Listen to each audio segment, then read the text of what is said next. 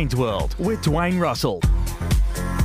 Good afternoon. Welcome to the show. Julian De Stoop sitting in for Dwayne Russell. Hope you had a fantastic weekend. Melbourne Cup Eve. We've got a massive show for you today. We've got some great prizes to give away. So jump on the line. Midday Madness for Work Locker, Carrum Downs and Pakenham. Unlocked, stocked and full of value. Workwear for wherever you work. Simply visit worklocker.com.au. You know the Midday Madness promise. You call, you get on. A host of topics to get through, and welcome to everyone around the country. I know that you people in Melbourne have got time to call because let's be honest, 80% of you lazy sods have taken the day off and you got a 4-day weekend, so there's no excuse for not calling. 1300 736 736 on the Werribee Kia open line. Awarded National Car Dealer of the Year, where the customer comes first, and plenty coming through already on the 40 Winks temper text 0433 98 11 16. Get your unique bed match profile and find the right bed for you. 40 Winks, serious about sleep. Big guest list today. First hour, none other than the 3-time Melbourne Cup winning jockey, the one that steered Makybe Diva to those famous cups in 03, 04 and 05. Glenn Boss is going to join us. Adam Gilchrist towards the back end of the show to chat all things Cricket World Cup. AFLW finalists have been settled.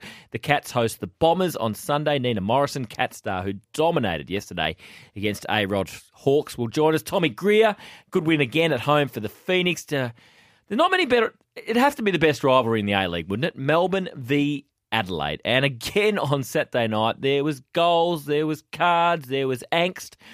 Stefan Nigro will join us from the Victory to discuss that game. And Brett Phillips, of course, on a Monday, talking all things tennis, particularly the end-of-year finals in the WTA and the ATP. So just a couple of topics. So we're not going to know until tomorrow morning whether Damien Oliver gets a chance to ride in one more Melbourne Cup. So just thinking, name some of the athletes that have been denied a fairy tale finish. It could be because of injury, could be non-selection, it could be a bad loss late in their career. Let us know, 1300 736 736. Have you got any tips for the Cup today? I've got no idea.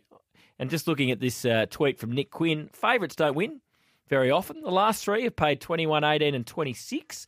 There's only been one winning favourite between 2006 and 2022. So everyone's raving about Vauban, but history says favourites do not win this race. So if you can steer us towards a winner, let us know. We'll pop into with Gareth Hall as well, of course, from Giddy Up with Gareth. He's at the call of the card, so we'll just see where all the big money is coming from. And also, you know what it's like in AFL season when there's a controversial umpiring decision on the weekend. The phones absolutely light up. And I know there's a heap of English Premier League fans out there.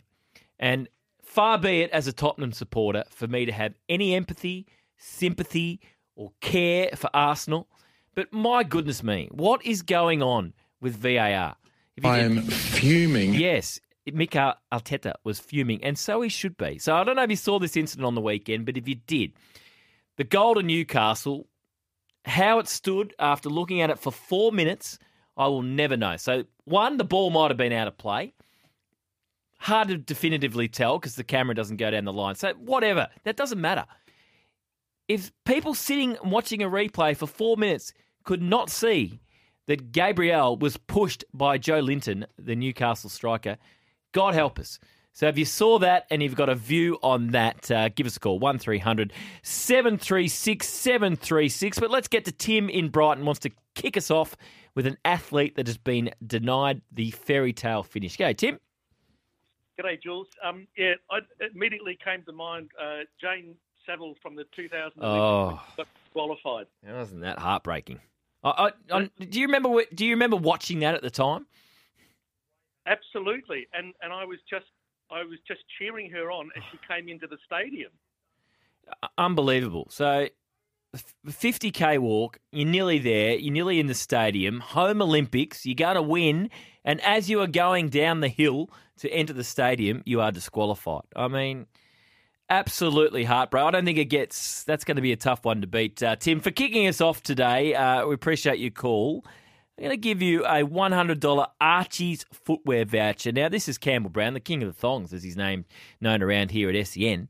Archie's thongs, so comfy, you will never take them off. And looking at the Melbourne weather, good thong weather this week. It's going to be absolutely magnificent. Thanks for your call, Tim. Nick on the road on the same topic. G'day, Nick. How you doing? I'm good. How are you? Now, are you working today, All Nick? right. Are you working today or taking it off? I am working today, unfortunately. It's too good a day, but I don't know. No, that's all right. You're a good man. You're a hard worker. I've got one for you for players or people who have missed out, athletes. Yep.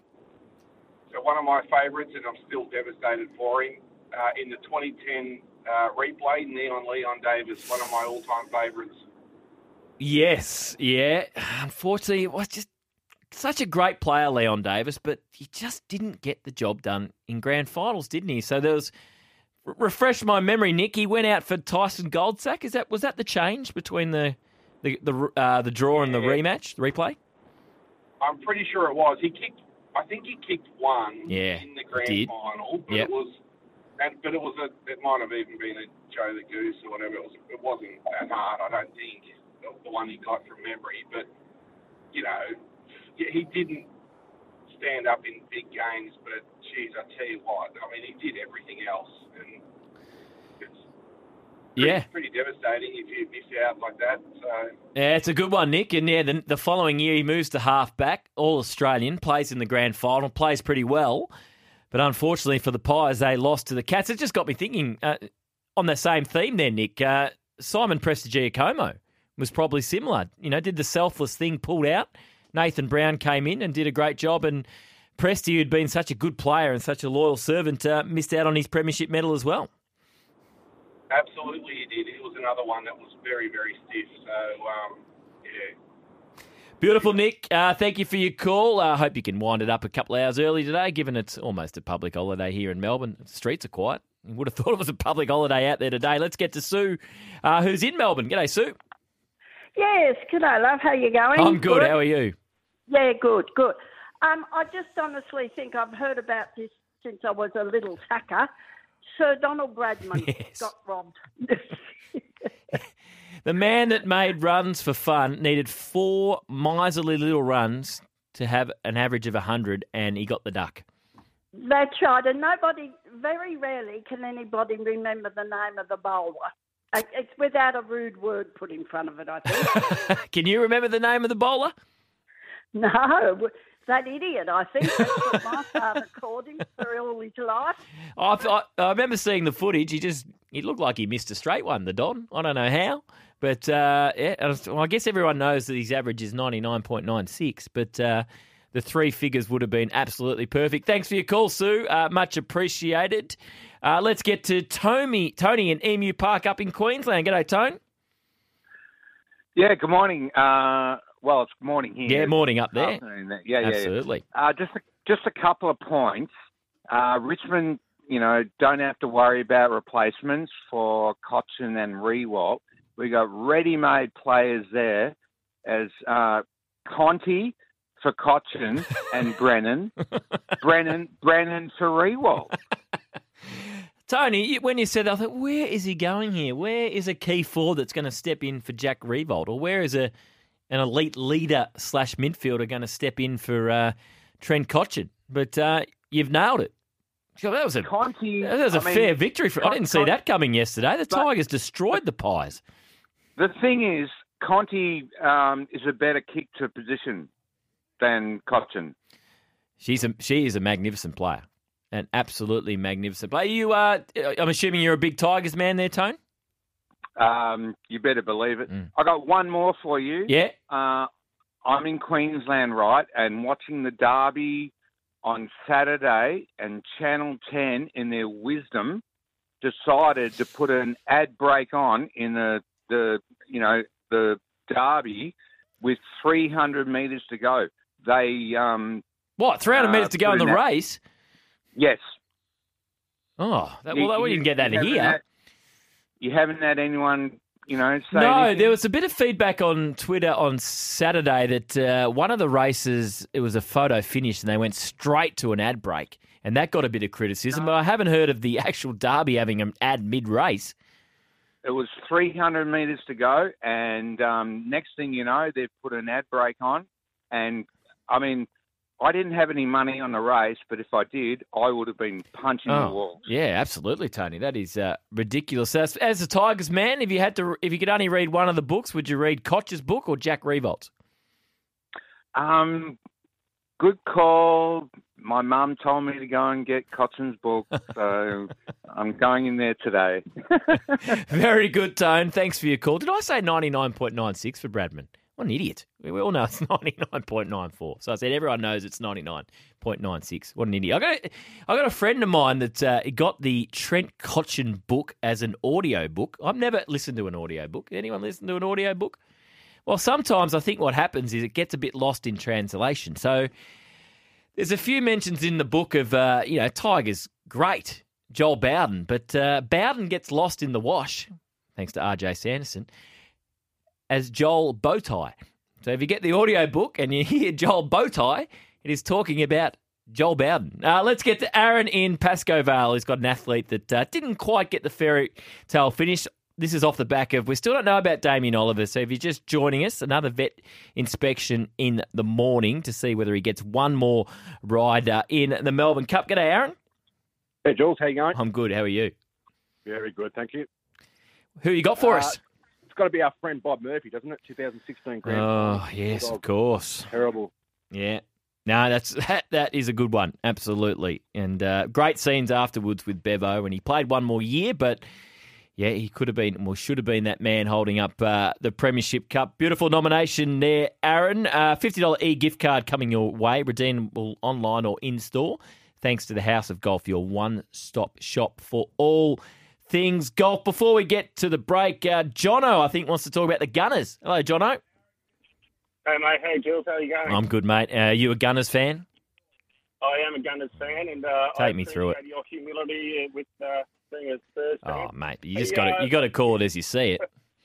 Got to call it as you said. Yeah, interesting on the push in the back. Not sure there was extension, but it was pretty obvious to me. But even the sideline, there was a footage on KO of the ball actually being out. Yeah. And I come from a strong basketball and soccer background, and you can read the body language of all players around when the ball goes out. Both teams, both players stopped. There's probably 5 or 6 Gunners players around, 1 or 2 Newcastle players around, and they all stopped. Yeah. That tells any referee in any sport, if you're not quite sure, the body language of the player should let you know the ball was out. And when VAR can't see it, but the KO footage has one quick glimpse of showing the ball out from the other perspective, not from the goalkeeper's perspective, but from the sideline perspective. You'd think you'd be able to call it back. They've called it back on so many other times with VAR. Even 2 or 3 minutes later, they'll reverse the call. And so I'm not sure how they could let that one go. I just don't understand, Jono, how you're looking at that. That took 4 minutes to look at that footage. And I've watched a few of the sort of panel shows over there, and all the former players, to a man and to a woman, have said that is a clear foul. So what is the assistant referee and the couple of others that are supporting them actually looking at? And if you look at the history over the last few weeks, they're calling even softer stuff. Exactly. The play will continue, and then the referee will say, okay, let's go back and have a look at that. The play was a dead ball when the player stopped when it went out. And look, I get it. You can pick a number of AFL examples. Wayne Harms, I'm a Carlton fan, but I'll take it as an example. But I think even on the foul, they've called a lot more ticky-touch ones over the last few weeks in the Premier League. But, like I said, plays continue. The referee then decides to stop. I don't know whether he's responding to the pressure of home crowd or away crowd to then finally make a decision. But it's interesting, and like you say, it's a clear foul. But I'm also going with it's clearly out of bounds. Yeah, as well. No, I think you're right, Jono. For a couple of reasons that wasn't a goal. And then you still got to. I don't think because of those 2 incidents, I'm not even sure Anthony Gordon was onside anyway. So there might have been 3 reasons why that wasn't a goal. Thanks, Jono. An absolute disgrace that this goal is allowed. It's an absolute disgrace because it's not a goal. For many reasons, it's not a goal. For more than one reason, at least, it's not a goal. And it's too much at stake here. We put so much effort. It's so difficult to compete at this level. And it's an absolute disgrace. Again, I feel embarrassed. I've been more than 20 years in this country, and this is nowhere near the level to describe this as the best league in the world. I don't care what they say. It's the outcome. It's too late. Whatever they say is too late. That was the Arsenal manager, Mikel Arteta, fuming, and he said the word disgrace about 3 times in 30 seconds after that goal was controversially given to Newcastle on the weekend. We've been talking sports people that have been denied a farewell finish or fairy tale finish. Might be the fact for Damien Oliver. We won't find out till tomorrow morning. We'll speak to Glenn Boss about that very shortly. Grant in Adelaide has jumped on the Werribee Kia open line, awarded National Kia Car Dealer of the Year, where the customer comes first. G'day, Grant. Yeah, g'day. First time, long time. Don't be a stranger, Grant. A diehard Crows fan here. Tony Modra, 97, 98, missed out. He only was a Coleman medalist, 97, an All-Australian, and didn't get the medallion at the end of the season, and then missed out in 98 as well. Yeah, so a bit of poor form. Probably. That's right. So he did the knee in the 97 prelim, didn't he? Not refresh my memory, Granny. Did he play the first final in 98 and then get dropped? Was that right? I think he played all up until the prelim. Sad. From memory, he kicked 84 goals in 97. Yep. But then dropped down form and didn't do too well in 98, and then moved on to Fremantle after that. Yeah, it's very sad. That's right. And he spent 2 years at the Dockers before retiring. What a player. I just remember in 93, he was bigger than Texas, Tony Modra. I can't imagine what it was like in Adelaide, but he just burst onto the scene, takes hangers, kicking 10, 13, kicks 100 in the year. Not a bad-looking rooster either. Didn't hurt. Thanks for your call, Grant. Let's get to Simon in Langwarrin. G'day, Simon. Jules, how are you? I'm good, mate. How are you? Yeah, good. Thanks, mate. This one is, it's not necessarily a Misty's farewell, but Derek Kiggett in 93. Yes. Played every game in 92, every game in 93, up until the grand final, and then got dropped. Yeah, it was a big story at the time, and it was at the Sydney Swans the year after, so never played for the Bombers again. Kicked 8 goals in the second last home and away game against Footscray, and then he just didn't touch it in the finals. And was left out of the grand final and didn't take it well and never played for the Bombers again. Thanks for your call, Simon. Brendan and Melton's got one as well. G'day, Brendo. Hey, Jules, how you going? Good, mate. How are you? Good. Working today or taking the day off? No, on the way to work, mate. So, unfortunately, but off tomorrow, so I'll take that one. That's fine. Good. Who you got for us? Probably the biggest name I can think of on a personal note is Nathan Jones. Yes. Probably the first one that came to mind for me as well, Brendo. Yeah, Yep. So, I still cannot get the image out of my head of that last game against Geelong in the prelim where he's walking off with the boys, knowing he's not going to play, but still completely excited because no one's had an opportunity to win a flag. So, the ultimate clubman, the ultimate loyalist, and Nathan Jones is the biggest name I can think of. That's right, and then he flew back to Melbourne, didn't he, for the birth of twins. So it was all happening in Nathan Jones's time at that time. Thanks for your call, Brendan. We're talking about Donald Bradman before, 99.94, as we all know. The bowler was a man by the name of Eric Hollies. So Eric Hollies played 13 tests. He took 44 wickets, best known for taking Bradman's wicket then. But for Warwickshire, he took over 2,323 wickets at 21. He didn't play enough Test cricket, I would have thought. So Eric Hollies was that man. Thank you, Amy. Great to have you back. It's getting plenty of love on the 40 Winks Temper Text, this topic. Athletes or sports people that have been denied the fairy tale finish. Timmy Gossage, sharp. Always sharp. I remember this, 1998. John Worsfold dropped when captain for the elimination final versus the Bulldogs. Never played again. And there was a shot of him walking across the ground, and I'll tell you what, you wouldn't have wanted to get in his way. He was absolutely fuming. Thanks to Dom as well off the 40 Winks Temper. He's across everything, Dom. Tony Mobber returned late in 1998, but then had a shocking first final v Melbourne at the G when they got absolutely flogged. Malcolm Blight even shifted him to defence, then dropped him for the rest of their finals campaign. One saying their favourite horse. Efficient, 2007. Best day of my life, says Barney on the Gold Coast. Wonder why that was the best day of your life. Let us know, Barney, exactly why, apart from you probably had some money on it and it won. Jules, kind and cruel moments in sport from this weekend. Kind, winning in a photo finish. Cruel, Oliver possibly missing a farewell Melbourne Cup. Bairstow out for a golden duck. That was kind. Cruel, Ricardo and Piastri finished getting smashed in the aftermath of a Formula One crash. That's from Cam in Churnside Puck. Mitchell Stark with ball in hand, and Johnny Bairstow faces the first delivery. Down leg side, there's a big appeal. It's been given. Strangled down leg side, Johnny Bairstow. Horror start for England. The worst of possible starts for England. Bairstow goes for a first ball duck. England 0-1. Yeah, even though Johnny Bairstow's English, I do feel sorry for him. That's such a stiff way to get out. We don't feel sorry for him at all. It's sports celebration time. Thanks to Tobin Brothers Funerals celebrating lives. No one was celebrating more than Australian cricket fans when this happened. Johnny Bairstow, first ball of the innings, if you didn't see it on Saturday night. They still haven't got over the Ashes and their moral victory, England, and they haven't fired a shot since. All thanks to Tobin Brothers Funerals. Visit tobinbrothers.com.au. Tobin Brothers Funerals celebrating lives. Glenn Boss about 8 minutes away. Damien Oliver has just spoken to the media. All the TV mics are there. I can see it on Twitter at the moment. So he's saying he's quietly confident his horse, Alan Kerr, who has a foot abscess, will be right to run in the Melbourne Cup. So if you're just catching up on the news today, inspected today, we'll have one more inspection in the morning before a decision will be made. If it's scratched, there's no other options. For Damien Oliver, he will not get a ride in the Melbourne Cup to finish his career, which will end later in the year over in Perth. First rode in the race in 1989. It's led to the topic which sports people, athletes have been denied a fairy tale finish. Mick has jumped on the Werribee Kia open line. You can too, 1300 736 736. Mick out in Northcote. Hey, Mick. G'day. Who you got for us? I've got Alistair Lynch, lost the grand final, got an 11-week suspension, and his wallet was a lot lighter. If you're going to get 11 weeks, though, Mick, it might as well be in retirement. That's the way to do it. That's right.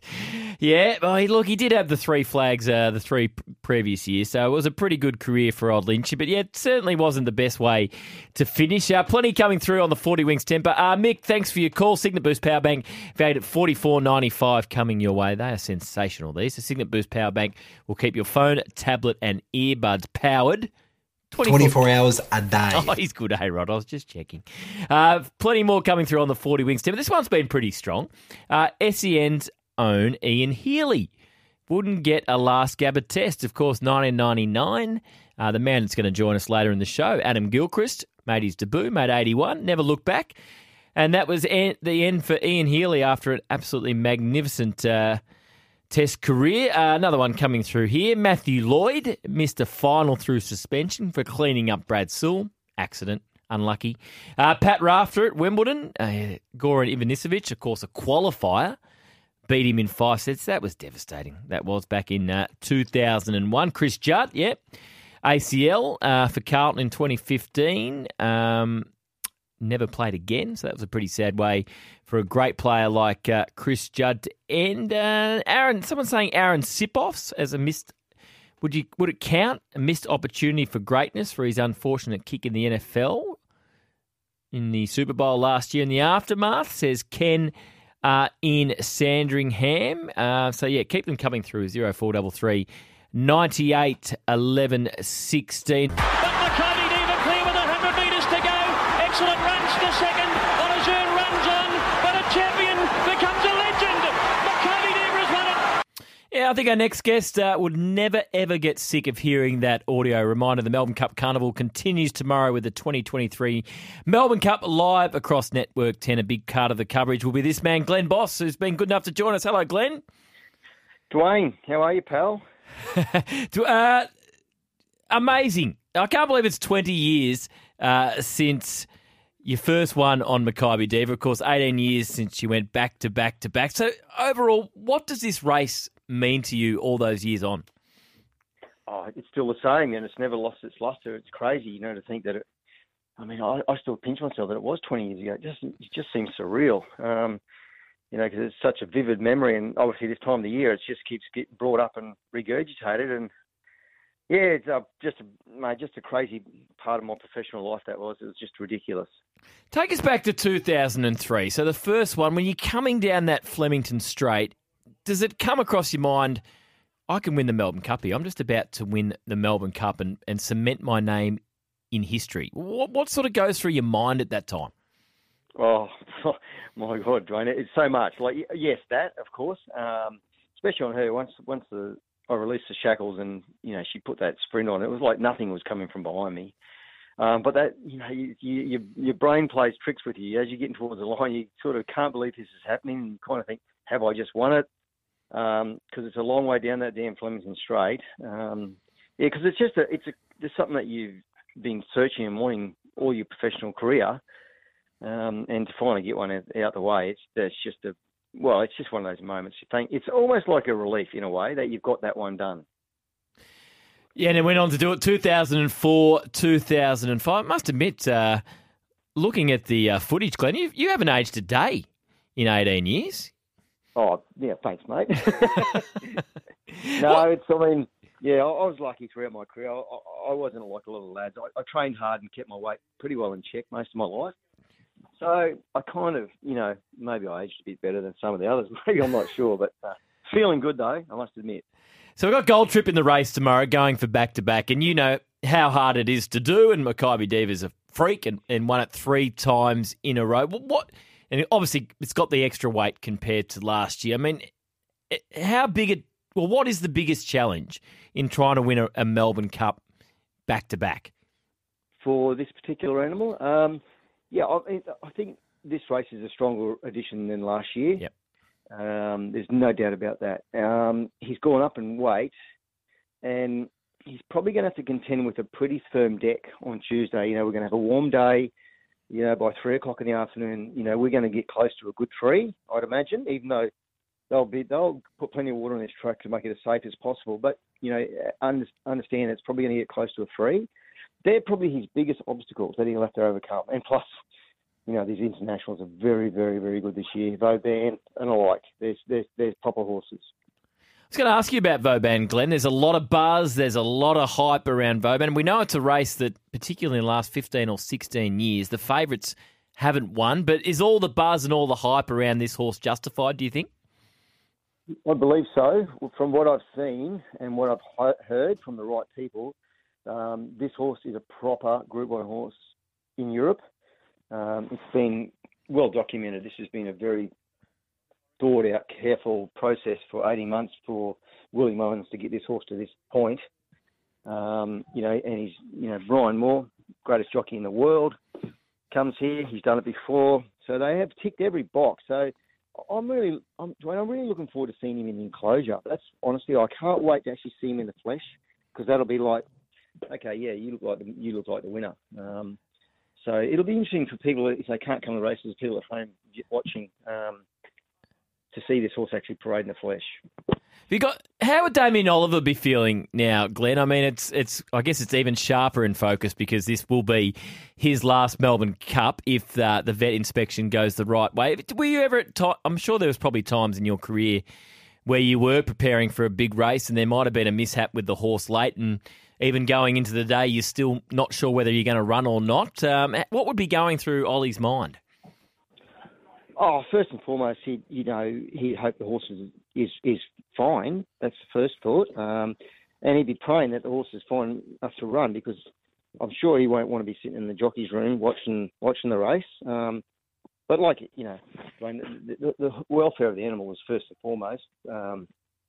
So if the horse has got a problem, obviously he won't be running. But and you know what, Damien just has to accept that and cop it on the chin.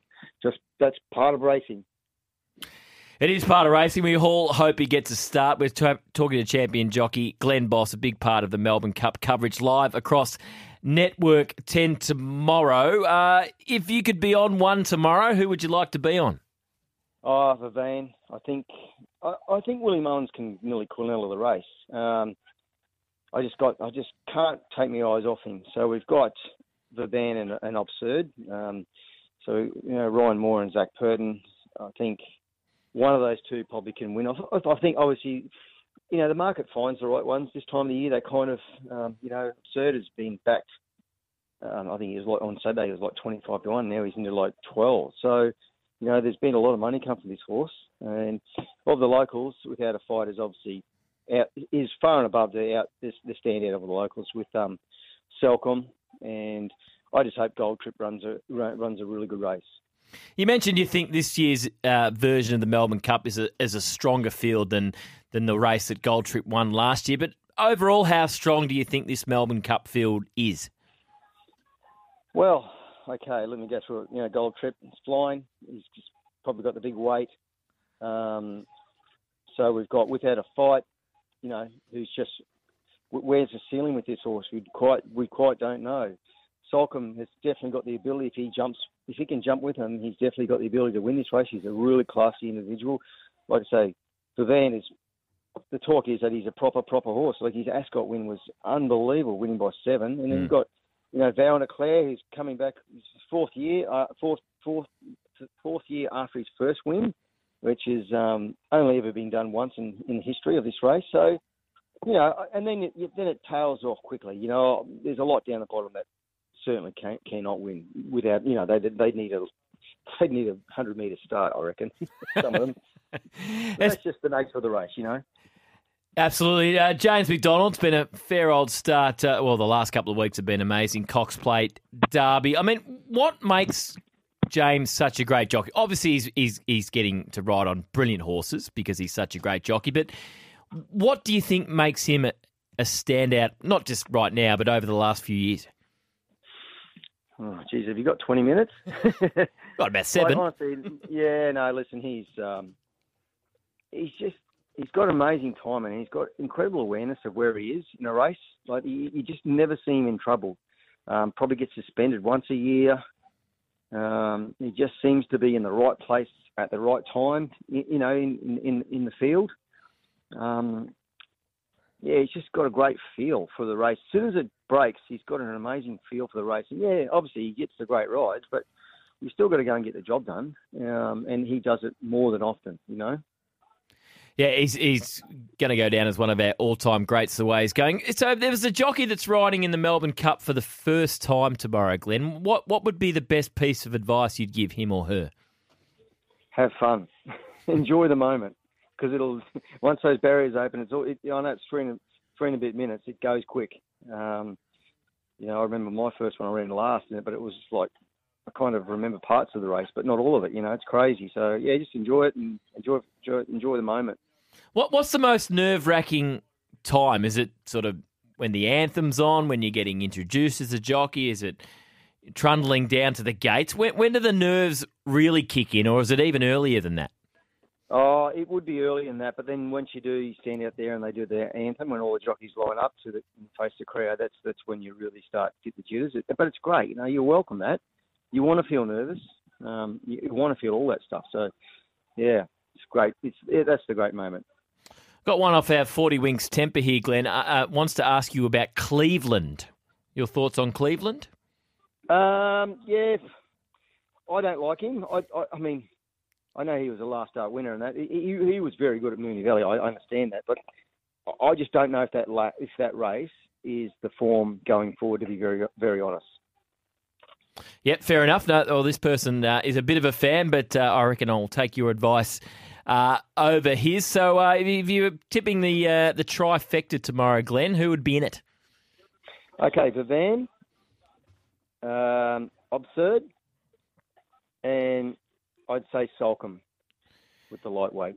Beautiful. And who else will be joining you on Network 10 tomorrow? Oh, Eddie, Michelle, Britt Taylor. It's a pretty big cast, so it's a lot of fun. Awesome, Glenn. Thanks so much for your time. And as we say, every time Melbourne Cup rolls around, we think back to Maccabi Diva in 03 and 04 and 05. I can't imagine what goes through your mind. Good luck with the coverage tomorrow and enjoy Melbourne Cup Day. Thank you. Awesome. Great to have Glenn Boss, absolute champion jockey. Weren't they amazing days? 2003, 2004 and 2005 when Maccabi Diva won it. And who would forget? No one ever thought a Melbourne Cup could be won 3 times in a row by the same horse. But Glenn Boss did an absolute amazing job. Remember, catch all the Melbourne Cup coverage with Bossy and the crew across Network 10 from 10:30am tomorrow. If you want to listen to it, it's all here on SEN across SEN Track with all the team, all the form and all the tips for the day. Just remember too, what's gambling really costing you? For free and confidential support, visit gamblinghelponline.com.au.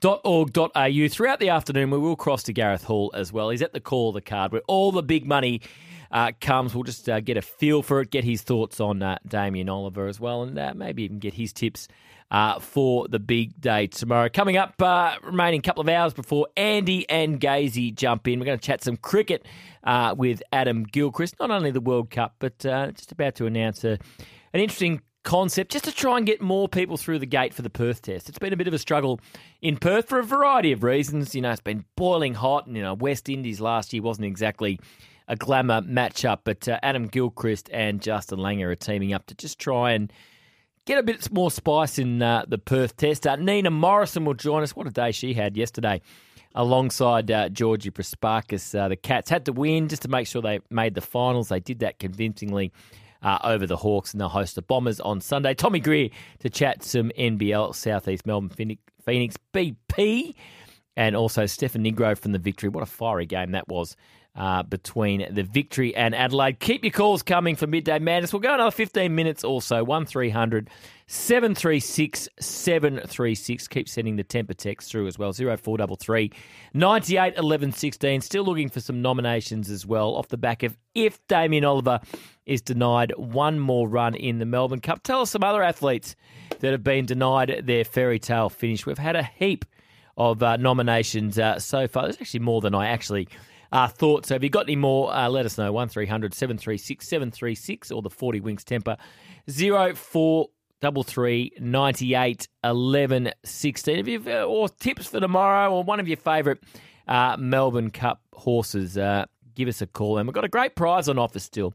A $100 Peter Jackson voucher. Dress up, stand out, be seen in Peter Jackson this summer. The look is everything with suits from $399. Anything you want to talk about? Peter Jackson. Thank you, A-Rod. Anything you want to talk about? In the world of sport, the cricket, how awesome were India again last night? Like, you look that up, you think that was India playing one of the minnows, but they destroyed South Africa. Can you make a case for anyone, including Australia, beating India at this World Cup? And what changes would you make to the team, assuming Mitch Marsh and Glenn Maxwell are available for the next games? Welcome back to the show. Julian De Stoop sitting in for Dwayne Russell. And yes, thank you to our 40 Winks temper family. Send it through, 0433 98 11 16. Give us a call, 1300 736 736. I am aware that Glenn Boss called me Dwayne a couple of times, but it's Glenn Boss. He can call me Dwayne. He can call me Darius. He can call me A-Rod. He can call me Mitch. I don't care. He's won the Melbourne Cup 3 years in a row. I'm not offended, so it's okay. But thank you for everyone pointing that out. And yes, I'm sure it will bob up with Hutchie and Pickers on Saturday. Maybe there'll be a little video out there. Who knows? Let's get to Luke in Preston, who wants to chat through a very incident-packed Grand Prix last night. Hello, Lukey. Jules, it's a pleasure speaking with you as always, mate. Thank you, Luke. It was, mate. It was a pretty full-on race. Before the race even got started, there was an issue. Charles Leclerc had a hydraulic problem going to the grid and crashed out before the race even got started. So they were one man down right from the get-go. And then in the first corner of the race, there was an incident with Alex Albon and Kevin Magnussen, and that sprayed a lot of debris on the track, which actually hampered Daniel Ricciardo and Oscar Piastri. So those two boys would have actually been out of the race straight away, but because they red flagged it, they were able to get their cars repaired and actually race once they restarted. But with a pretty bad rule at the moment, which I'm sure they're going to look into, they actually had Oscar Piastri and Daniel Ricciardo a lap down right from the restart after the red flag. So it was pretty much, they were hamsters on a wheel from that moment on for those two boys, and they couldn't really do anything after that. And Sam, just listening to some of their comments from Dan Ricciardo, Luke, that could have been a lot worse. Yeah, look, it definitely could have. The debris from the accident actually hit his car, and it could have been quite dangerous. It was a tyre that came loose and hit Ricciardo's rear wing. So he could have, there could have been some serious damage there if it got him, obviously hit his body or whatnot. But as for the race, he had a lot of pace all weekend. He was actually really quick all weekend, and his teammate Yuki Tsunoda did score points this morning as well. So it was a shame for Daniel, but, they've got a week break and then they're off to Las Vegas. 2-week break, and then they're off to Las Vegas for the first time in Formula One. So that's going to be good fun for them, and it should be an exciting race. Yeah, it's going to be massive. Thanks for your call, Luke. Appreciate the update as always. Now, we know the Melbourne Cup, there's great stories basically with every horse. We've got one that we're watching pretty closely here at SEN. Dan Huddy is a horse racing enthusiast. He was formerly a massive part of the SEN track team, and now he's part owner of Melbourne Cup runner Calipaw, who made its way into the field on Saturday. So we thought we're going to give Dan a call and see how he's going. Hello, Dan. Hello, Jules. Good to speak to you, mate. You too, mate. Well, as a golfer, you make a mighty fine horse owner, because I've seen you golf. It's not that great. But just take us through the backstory of how you became an owner of Calipaw. Oh, mate, this was far more of a fluke with Calipaw. The family got involved in another horse trained by Chris Lees as well a while back called Lunty. So he's a grey that loves to run a place, for those that don't know him already. And we all got involved in Lunties. And then my granddad, myself, and my uncle went up to Sydney to see the horse, and he was racing at Randwick that Saturday. And whilst we were at the stables, one of the stable reps pointed out this new import that they just got from Ireland, and I said, his name's Calipaw. We think he may be slightly better than Lunty. So, and also, there's also 5% left in the horse. So, really good salespeople there. And at the time, Grandad just turned around and said, nah, mate, one's enough. We don't need another. And then we get to Randwick the next day with Lunties, and he ran out of his skin when we were expecting him to run near enough to last. And in all the hype and excitement, Grandad emailed, unbeknownst to the rest of the family, he emailed this guy back from the stable and said, mate, we'll take the 5%, we'll take whatever's left, that's fine. And then all of a sudden we were involved with Calipaw. Unbelievable. So take us through Saturday then, the Archer Stakes. It's pretty basic. You win and you're into the Melbourne Cup. You had Damien Oliver on board. Just take us through your emotions throughout the race, and then when you finally realise, hang on a second, we're in the Melbourne Cup here. It started off pretty nerve-wracking. I'll give you the tip. None of us were sitting comfortably. We just didn't know how it was going to pan out. A 7-horse field, you kind of, it's very tactical. We weren't too sure what was going to happen. And when, Ollie took him to the front, I think my heart sank a little bit more, because that was not the intention nor what we expected to happen. But he was just leading at such a cruisy tempo. The confidence picked up that he'd at least be in the finish at that point, but obviously, you still don't expect to be winning any sort of race like that. I'm not that much of a confidence person when the horses are involved. But then with about 400 to go, and he was still kicking, and he got about a length and a half in front, the screams and yells from the Huddy clan started to get a little bit louder. And by the time he crossed the line, I was embarrassingly on the floor at Flemington. So you should be. Mounting Yard. My family's up in the stands crying, and my sister and I are embracing. We don't embrace too much, so that was out of the box for us. So it was just an amazing feeling, and just to have the entire family involved, I think ultimately it just makes it even more special. I can be as big a racing fan as I want, but family's number one, so to have everyone involved, it's just super special. So what does it mean to have a runner in the Melbourne Cup? I can't put it into words, honestly, Jules. I've loved this race and horses since I was 4 years old. So just to be able to say that the family's got a horse good enough to be in the race, it just means the world. And it's bringing us together on opposite sides of the country. So we don't always all come together. So this will be the first time that we're all together in probably a couple of years tomorrow. So yeah, it's just so special. I can't say anything more than that, really. It's, I'm not using great terminologies clearly, and my words are not fantastic, but it's just super exciting and a very special feeling. So how many of the Huddy family will be on track tomorrow? Okay, there'll be about 14 of us, wow. I think, 14, 15 of us. And then there's obviously a mass lot of owners as well away from us in the horse, but the Huddy clan, it's about 14 or 15, so it's a nice number, Jules. So I think you're paying around about $46 at the moment with the bookies. We know favourites haven't won this race too often. Are you a sneaky chance? I'm not doing ourselves any favours if I say no, but I think it's all about being realistic from our point of view, and he probably doesn't come through the strongest form line, so I would be shocked if he won, but I genuinely think he's a top 10 chance. And I'm not just saying that because I'm incredibly biased, but he'll be right in it. He carries 50 kilos. He's not going to know himself down at that weight. If he gets an ounce of luck, he can easily figure in the top 10. So Not that really helps from a winning point of view, but yeah, look, I think he'll run a good race. He'll see out the 3,200, so he'll be in it up to his eyeballs. Dan, it's magnificent. We're all wrapped for you here, and we hope it all goes really well tomorrow. Just getting a start's good enough, but if it can run some sort of race, that would be amazing. Thanks for your time, and I don't have to tell you, but enjoy your Melbourne Cup Day. Oh, we will, Jules. Thanks so much, mate. How good is that? Now, let's get to the call of the card. It's live now on SEN Track. Gareth Hall, SEN Track guru, of course. He's live at Call of the Card. So if you want to listen to it, flick over to SEN Track right now, right up until 2 p.m. Hello, G. Hello, Jules. Yeah, it's a lot of fun here at the Call of the Card. We just had Simon Beasley, the great Western Bulldog. Mm-hmm.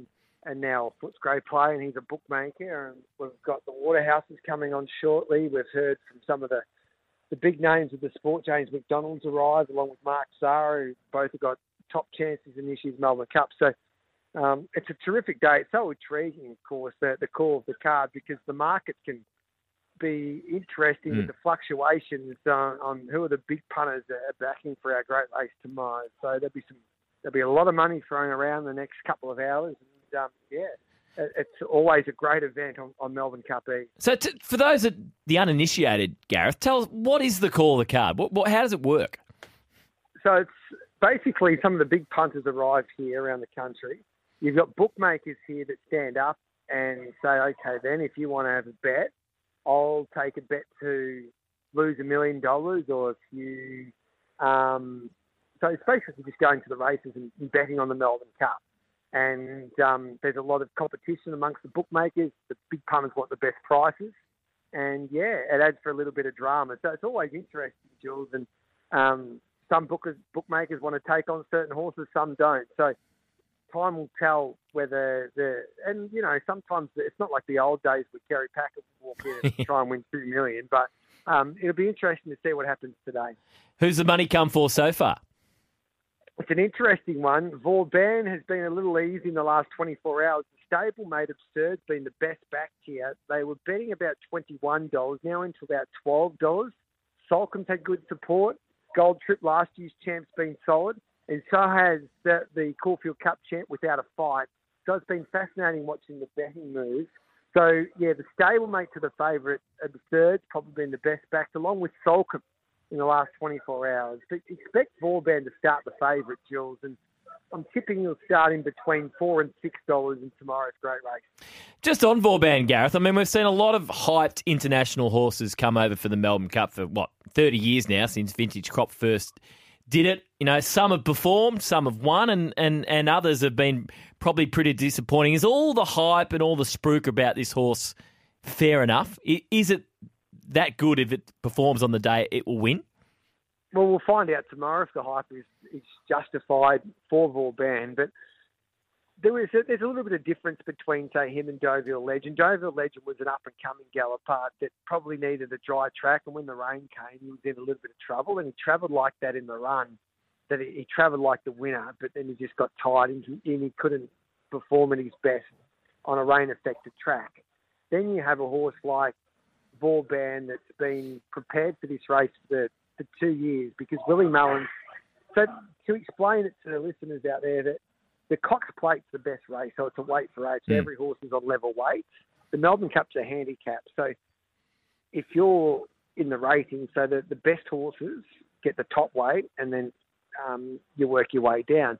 A horse like Vauban, they've put him away, and they've just enabled him to win a couple of races, so he's qualified and got enough points to get into the Melbourne Cup. And so they've put him over the jumps as well to get him, so the handicapper doesn't really see him. You can't handicap him from a flats perspective on the flats. So he's been able to beat the handicapper in a way. So he's at 55.5.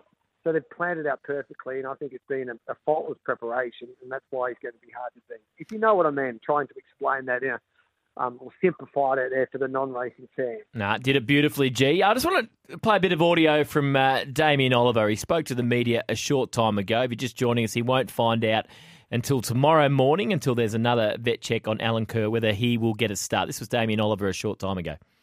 I'm actually quite relaxed, yeah. I mean, it's out of my hands. I want to be there riding a horse that can run, close to his best. If he's not well, then, I'm past there just going up there to make up the numbers and ride in a race for the sake of riding in it. But, hopefully the foot can heal up in time and he can take his place. What's your gut feel, Gareth? Will Damien get one more ride in the Melbourne Cup, or do you think it's looking unlikely? It's a difficult one. I'm no horse trainer, but those stone bruises and hoof abscesses, they can change dramatically within 12 hours. So I think it's 50-50 for mine at the moment. They won't start him if he's lame. So it's just like having a bruise on your heel sometimes if you put your foot down wrong. So they'll keep a close eye on him. They'll be working around the clock, icing that horse's hoof to make sure that the swelling comes down. The time will tell. I hope Ollie gets his send-off. I don't think regardless if it starts or if it had that stone bruise or not, I don't think it'll finish in the top 10. Yep. He's out of form at the moment, but you never know. Sometimes the racing gods can do some wonderful things, and but it would just be great to see Ollie have his ride in the last race, his last Melbourne Cup. Before I let you go, if you were to put your hand in your pocket, which is something you're reluctant to do, it's fair to say, but if you were going to put some big money on someone tomorrow, who would you be putting it on? I'll have a box trifecta, maybe box 4. I'll have Vauban without a fight to win, and then I would have Vauban without a fight to run second, and then for third and fourth, I would have Gold Trip, Absurd, Right You Are, and Breakup. There you go. Everyone is jotting that down furiously as we speak. Gareth, it's your grand final tomorrow. You're in ripping form. Thanks for your time. Enjoy the call of the card. Thanks, boys. Have a great day.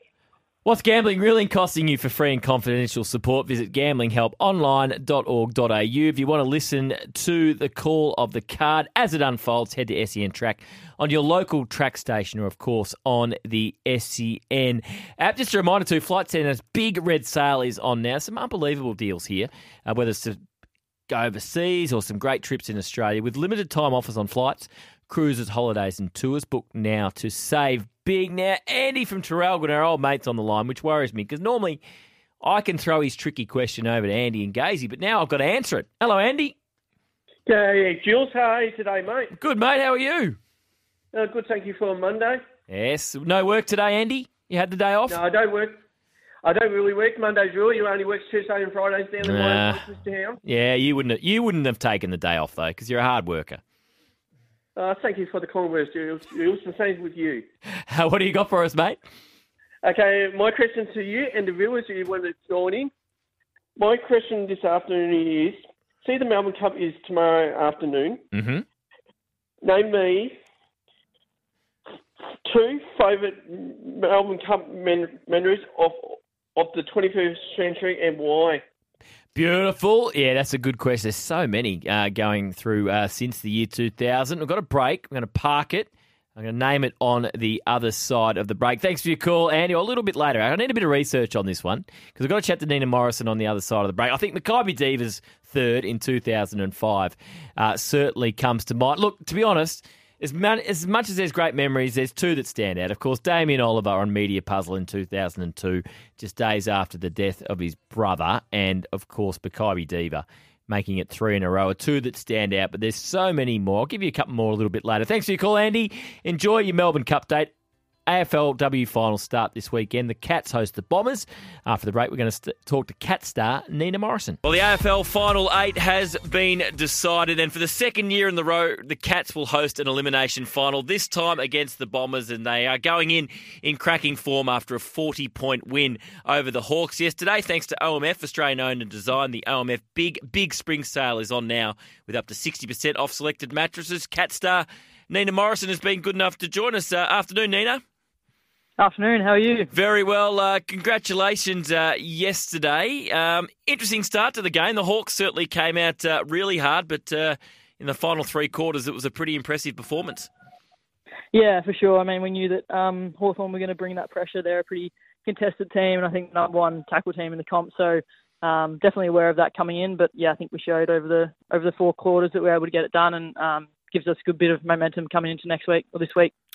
Now that the home and away season is done, so you qualified 5th last year, 7 wins and narrowly beaten by North Melbourne in that elimination final. 6 wins this year, hosting a final again. Do you feel, how much better a team do you think you are this season, even though you've won one less match? Yeah, 100%. I think that, we had probably a tougher draw this year and played some more of those top sides. And, although we've got the 1 less win than last season, we feel like we're really well placed and really confident that our best footy can sort of match it against anyone. So, we kind of look at the year we've had and know that when we put our best foot forward, we'll be able to match any of those sides. Where do you think you've improved as a team this season? I think it's been a real focus all season about our attack and our ball movement in the front half. And I think that, we've found that when we found synergy in that area in games, we've been able to show that we can score really well and put big scores on the board. So, I think that role clarity in our attack has been a big focus over the course of the season. And when we get that right, we look really good.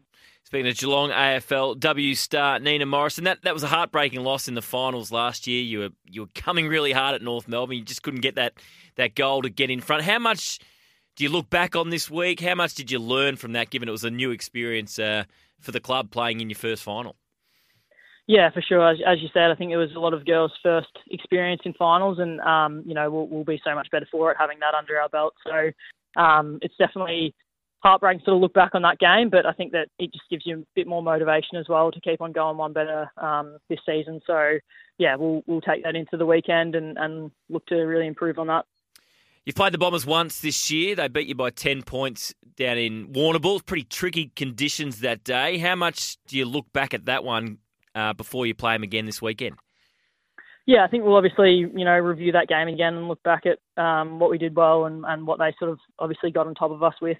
I think most of us were pretty disappointed with how we played both individually and as a team that day. So, we'll certainly take a lot of learnings from it and go in pretty confident that we've addressed those areas and know what we need to do to get on top of them this time. Yourself and Georgie Prasparkas going in pretty good touch of yesterday's Any Guide. 69 touches between you. I think 18 or 19 clearances combined. It was a pretty handy duo, you two, yesterday. Yeah, I mean, I love playing with Georgie. She's a super talent and works really hard as well. I think that combination through the midfield this year is just continuing to grow each week, with us two in there and then Amy as well, having the likes of Darcy Maloney as well rolling through. And I think we've got real depth in that space, which has been a real strength of ours in the team. So, we look forward to sort of going head-to-head with the Bombers mids on the weekend. Does Georgie relish playing against Maddie, or does she find it a bit weird playing against her sister? How does she go in a week when she's coming up against her sister?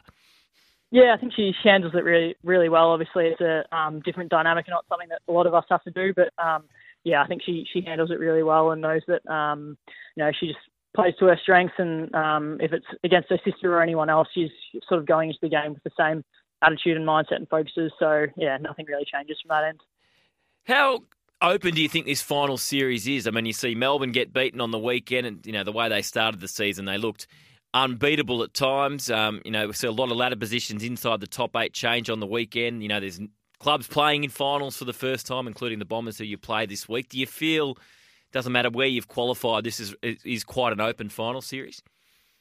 Yeah, absolutely. I mean, obviously, there's probably been talk that top 4 that's set at the moment have been some of the best 4 teams all year, but I think that there's definitely scope that on anyone's good day, any of those teams are beatable, and that's a really exciting part of AFLW at the moment, that no one sort of feels out of reach. And we'll definitely go on with that mindset and that attitude over the coming weeks, hopefully. How much do you feel like the competition has improved again this season? Is it noticeable out on the field that the standard's gone to another level? Yeah, 100%. I think that some of the rule changes and the quarter length increases has helped with some of that as well. And I look at the standard and reflecting back on my first year in the comp back in 2019, and to see how much it's developed and grown since then is pretty extraordinary. So, I can only see the trajectory continuing to improve, and it's exciting as players, it's exciting for fans, as people watching. So, I think we just keep on getting behind the sport and the resources poured into it, and you'll see the competition just continually improve. So going to 11 games next season, unfortunately missed out on the trigger to extend that to 12. Is that a bit disappointing? Yeah, I think it's disappointing in some regards, but I think we'll take some learnings from how we continue to promote and market the game, what we can do as players, and administrators to continue to promote that and work towards that milestone together. I think that obviously it's where we want to be to play more games, but we'll take the necessary steps to sort of get there as well. And your coach Dan Lowther, how does he handle the week of the final? Is it business as usual? Does anything change this week? How does he go about preparing for a final? Yeah, I think it'll be pretty business as usual. Our schedule obviously stay pretty similar, and we'll focus on it the same way. But Dan can get pretty passionate and fired up at times, so I'm sure come Sunday afternoon he'll be raring to go as well, which will put us all in a good mindset. Does he deliver a good spray? I think he's more of a pump up man, so I'm sure he'll have something good for us on Sunday pre-game. Nina, congratulations. Great effort for the Cats 2 years in a row. Let's hope, from your point of view, the result is a little bit different than when you played North Melbourne down there in your first final last year. Thanks so much for your time and good luck on the weekend. Legend. Appreciate that. Catch you later. Nina Morrison, Geelong AFLW star, thanks to OMF Australian. Owned and designed, the OMF Big Spring Sale is now on with up to 60% off selected mattresses. Elimination final, it's the Cats and the Bombers, 1:05 on Sunday at GMHBA Stadium. Thank you, Amy. Just a reminder, Beaumont Tiles is giving away a trip for two to American footy's biggest game worth over $70,000. Just shop in store at Beaumont's before November 12, so less than a week now. Get in store, just shop there and you're in with a chance. T's and C's apply. Just got me thinking, chatting to Nina Morrison. Now, there's a lot of people on their social medias and even on WhatsApp groups and text messages on the weekend happy to remind me that it was 7,000 days since Essendon's won a final. It's fair enough. It's a fact. We deal with it. Okay, so Sunday, the Bombers go down to the Cattery, the girls, and win. Finals drought over. Get rid of your Twitter account days since Essendon's won a final. We're one club. We're all one club these days. The men, the women, we are one club. So if Essendon win, I don't want to hear anything more about the finals drought. It is over. Telling me, dreaming. No, I'm not dreaming. It is a fact.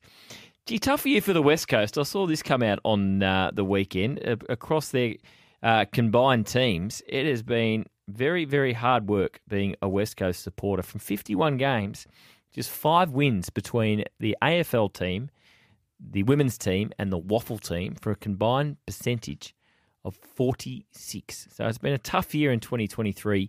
If you're an Eagles fan, get on the line between now and 3 o'clock. Still got a great prize to give away, a $100 Peter Jackson voucher. Dress up, stand out, be seen in Peter Jackson this summer. The look is everything with suits from $399. A couple more off the 40 Winks tip. We've been asking for, with the still a doubt whether Damien Oliver will get a ride in the Melbourne Cup tomorrow. One more vet inspection. Athletes that have been denied fairy tale finishes. Buddy has come through from Clinton, getting injured and missing out on a farewell.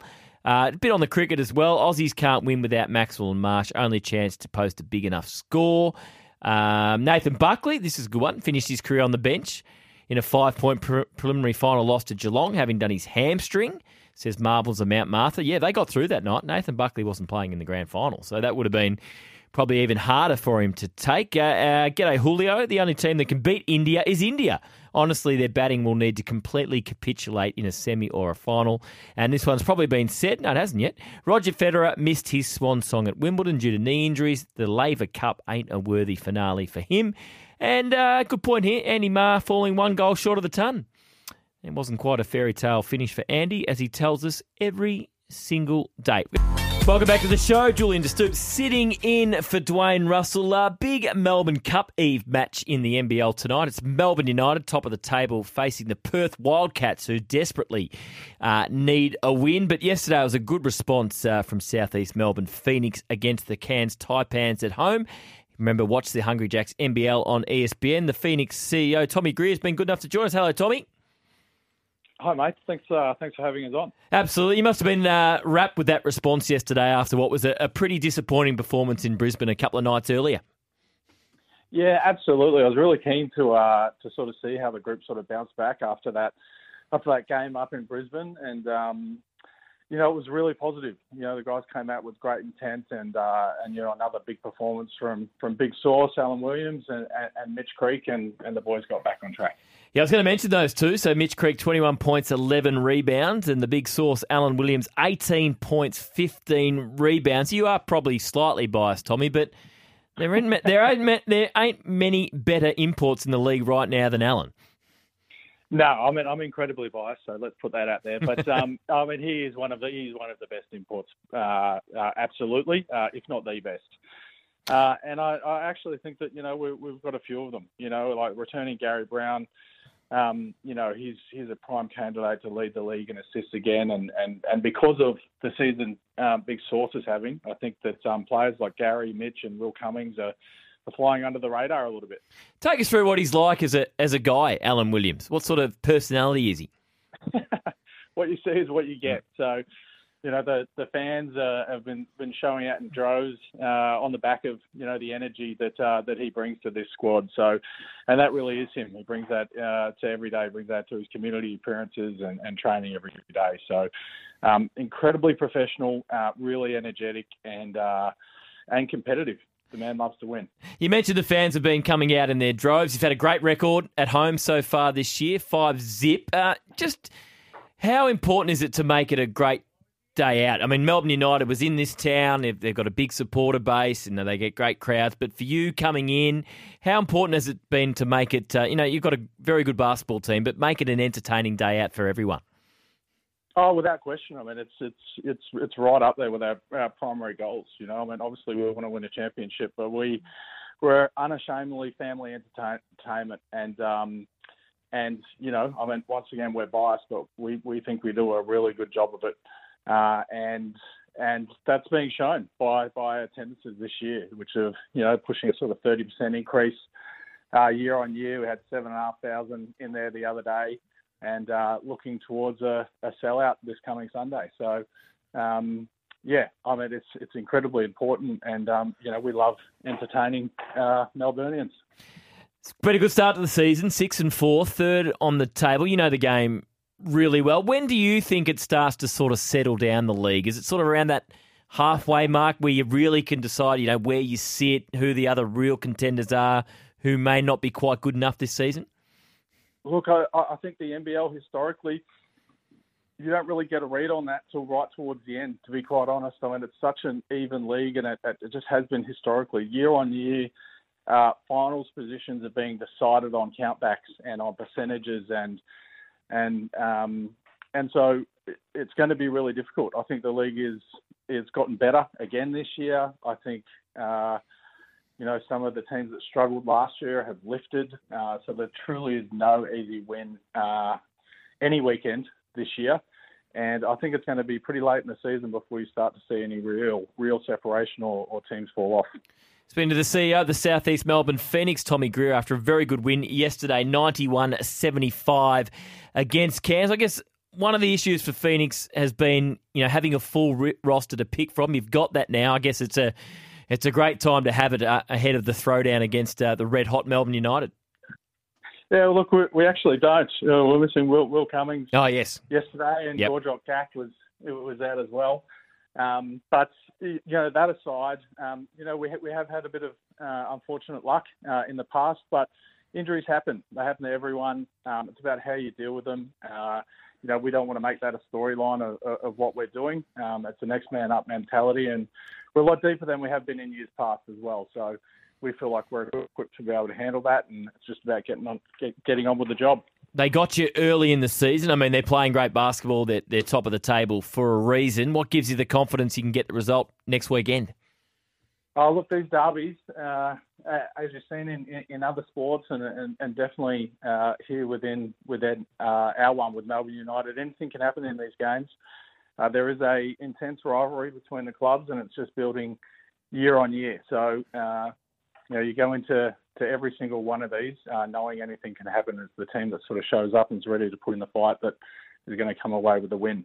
Saw the story on, I think it was Channel 9 News the other night. You're launching the Phoenix Foundation this week, which is, giving back to schools and young people. Just tell us how that all works and who will benefit from it. Yeah, look, I mean, it's. I'm really happy that we're able to launch this, and it's a way that the general public can get involved and sort of donate towards, I guess, helping us continue to do the great work that we're doing in the community through our Phoenix Soar program, which is aimed at our primary school kids and helping them sort of deal with issues around mental health and recognising and dealing with their emotions. So, really excited to get this out and hoping we can drive a good response. How can people get involved if they want to? So you can do through sort of ticket tech, through your ticket purchasing. You can sort of round up your ticket purchase, or you can just make straight donations to the foundation. Beautiful. Thanks for your time, Tommy. Great response yesterday, as we mentioned, and we love a throwdown in this city. And with the form that both teams are in, it's going to be an absolute cracker next week. I'm sure it'll be a full house, and good luck. Absolutely. Thank you. Thanks, mate. Tommy Greer, South East Melbourne Phoenix CEO. Watch the Hungry Jacks NBL on ESPN. It's shaping to be another great season. Just a reminder tonight, it is Melbourne United v the Perth Wildcats. Coming up after 2 o'clock, we're going to chat to Adam Gilchrist about all things World Cup and the old West Test, which is being launched over in Perth pretty much as we speak, alongside his great mate in Justin Langer. Stefan Nigro from the victory after that very fiery game against Adelaide on the weekend, which ended all square, 1-1. And Brett Phillips, as he does on a Monday, to take us through the world of tennis, getting the business NWTA Tour Finals, ATP Tour Finals, not that far away. And we'll be talking about the Australian Open. Give us a call, 1300 736 736. Before we get to the break, let's get to Johnny in Port Augusta, who's been holding on. Hey, Johnny. Hi, Julian. I've got a couple of blokes who miss their moment Yes. of glory. Who you got for us? Josh Franco and Matthew Primus from Port Adelaide. Yes. God, so two such great players for your footy club. They were And great players. They were great Port Adelaide players in the early days of the power, you're right. They were great players in the early days. especially, I think Josh Franco was highly underrated, across this side of the border. He was a star. He's a fantastic player. He's as good an inside player in confined spaces as I've seen. In confined spaces. Yeah, he was tough as nails as well. Thanks for your call, Johnny. Speaking of South Australians, good point here. He hadn't announced his retirement at the time, but Stephen Kernahan pulled his hamstring and limped off in the first quarter of what ended up being his last game in 1997. Getting a little bit of feedback too about the Essendon finals drought and whether that is over if the girls beat the Cats on Sunday. We might go through a few of those. Welcome back to the show. Julian De Stoop sitting in for Dwayne Russell. Adam Gilchrist is going to join us in the next hour, chat the Cricket World Cup and the launch of the West Test, which himself and Justin Langer are announcing pretty much as we speak. Stefan Nigro from the Melbourne Victory after that very spicy game on Saturday night. Underrated rivalry in Australian sport. Melbourne Victory v Adelaide United, and BP with all the latest tennis news. Still got a $100 Peter Jackson voucher. Dress up, stand out, be seen in Peter Jackson this summer. The look is everything with suits from $399. So we were talking earlier this half an hour about Bombers. They win on Saturday. Drought over. 7,002 days, whatever it is, over. Get rid of the Twitter page, all that stuff. So I got a bit of feedback on that. Forget that, it won't count. It'll still be 7,000 plus days. AFLW wasn't a thing when it started. Go Blues. Now, on the weekend, I'm happy to cop grief from Hawthorn supporters, Bulldog supporters, anyone that's won a flag since Essendon in 2000, but not Carlton supporters. Okay, you won a final in 2011, you won a final in 2013, by default when you didn't finish in the top 8, and you won 2 this year. Okay, is winning finals what the game about, is it? Carlton. I'm pretty sure chronologically 2000 more recent than 1995. So why don't you just save your 140 characters and come back to me when you win a flag before giving the Bombers stick for not winning a final, because it ain't about winning finals. It's about winning premierships, and we are definitely number one. Not since 1995, John. And of course, Essendon, Carlton and Collingwood all now on 16, and we as Essendon people are one day closer to our next premiership. Love it, Julio. If the Essendon women win a final, take it as a moral victory for the men, so English cricket style. If Essendon win, get rid of the 7,000 days. If we lose, I'm going into hiding again, says Zook. And we were talking about West Coast before. Another one here. Yeah, nice try, Julian, but it doesn't count and you know it, says Brad from Fraser Rice. No, I don't know it. It actually counts. As a West Coast supporter, I can accept being at the bottom given the horrible run of injuries we've suffered. 4 premierships more than compensate for the bad times. Cheers, Big L. Yeah, it's just been tough. It'll be better next year, though, for West Coast. Welcome back to the show. If you're just joining us for the first time, welcome. Julian DeStoop sitting in for Dwayne Russell. Beautiful day here in Melbourne. It's going to be a cracker for Melbourne Cup Day as well. Adam Gill, Chris Stefan Negro from the Victory, Brett Phillips. And we'll get back to the call of the card with Gareth Hall in about half an hour's time as well. Just a community service update for our producer, Mitch Scott. The sweep is for Andy and Gazy. So don't call now to try and get into the sweep. You call, you get on, you get a horse. In the sweep between 3 and 5:30 with Andy Marr and Andrew Gaze. Okay, it's time to chat some cricket. So much to talk about. Study business at Cricket Victoria, powered by RMIT. Visit Melbourne Cricket Education Academy.com.au, and there's plenty to talk about with our next guest, including the World Cup and the West Test, which has been launched in the last half an hour. Cricket legend and Fox Cricket commentator Adam Gilchrist joins me. And reminder, catch every match of the 2023 ICC World Cup live, ad-free and in HD on Foxtel and KO. Hello, Gilly. How are you? Good to chat. There's plenty going on, hey, around the cricketing landscape. Absolutely heaps. We're going to get stuck into the World Cup very shortly because it was another great weekend of action over in India today. But you're teaming up with your old mate Justin Langer today to launch the West Test at Perth Stadium. What's this all about? Yeah, that's exactly right. It's just, really just trying to make sure that we keep Perth and Western Australia on the map in amongst what can be perceived as busy summer schedules. There's a few iconic Test matches around that have been in the landscape for a long, long time. Boxing Day straight away comes to mind. The Sydney New Year's Test, and even Adelaide, to an extent, in a shorter history, has had the day-night Test matches. Although I don't think that's happening this summer, But certainly there's been some iconic Perth Test matches over the years, and obviously going back through the history at the WACA, now with this state-of-the-art amazing venue that is Perth Stadium, that has played host to some already iconic moments, but probably more so in short version cricket. And who can forget, the thriller in the Big Bash final at the end of last season, where the Perth Scorchers got up. But the Test cricket at Perth Stadium is building its own little bit of history, and so going to be called now the West Test. And not only that, this year there's going to be, in a world of big stadiums and a lot of seated areas, where we're recreating a few iconic features that were always apparent at the WACA and have been around other cricket grounds around the world. But the good grass embankment, the hill, the good old-fashioned hill.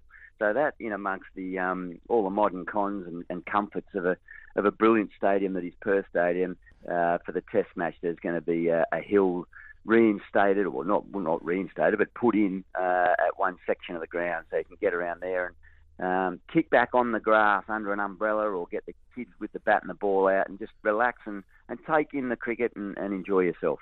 Yeah, I'm sure the locals will love that. I mean, there's been a bit of talk on this side of the country with some of the crowds for Perth Test matches in recent years. Has there been a bit of talk locally about maybe it's just been a little bit disappointing so far that we haven't had great crowds for Test cricket at the Perth Stadium?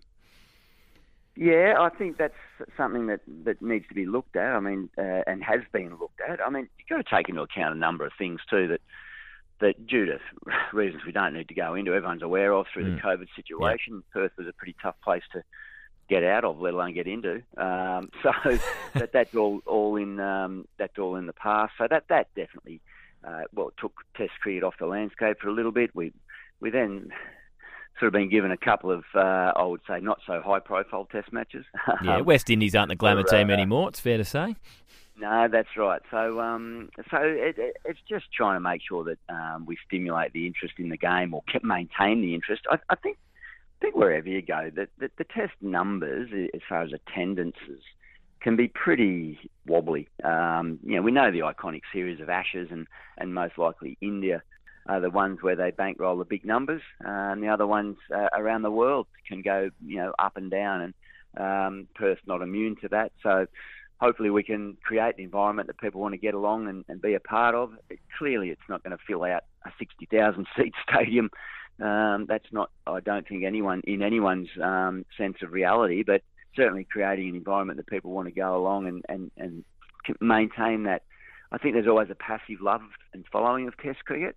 It's always on in the background at home through the summer. It is one of the sounds of summer. So whether it's radio or on TV, so hopefully people can convert that into wanting to go out there, and we make that environment at Perth Stadium, bring the traditions of the Wacker for the men's games to Perth Stadium, and also the other thing that Australia have in the women's format is a test match in Perth as well, which will be played at the Wacker, which is fantastic. So that history and heritage continues.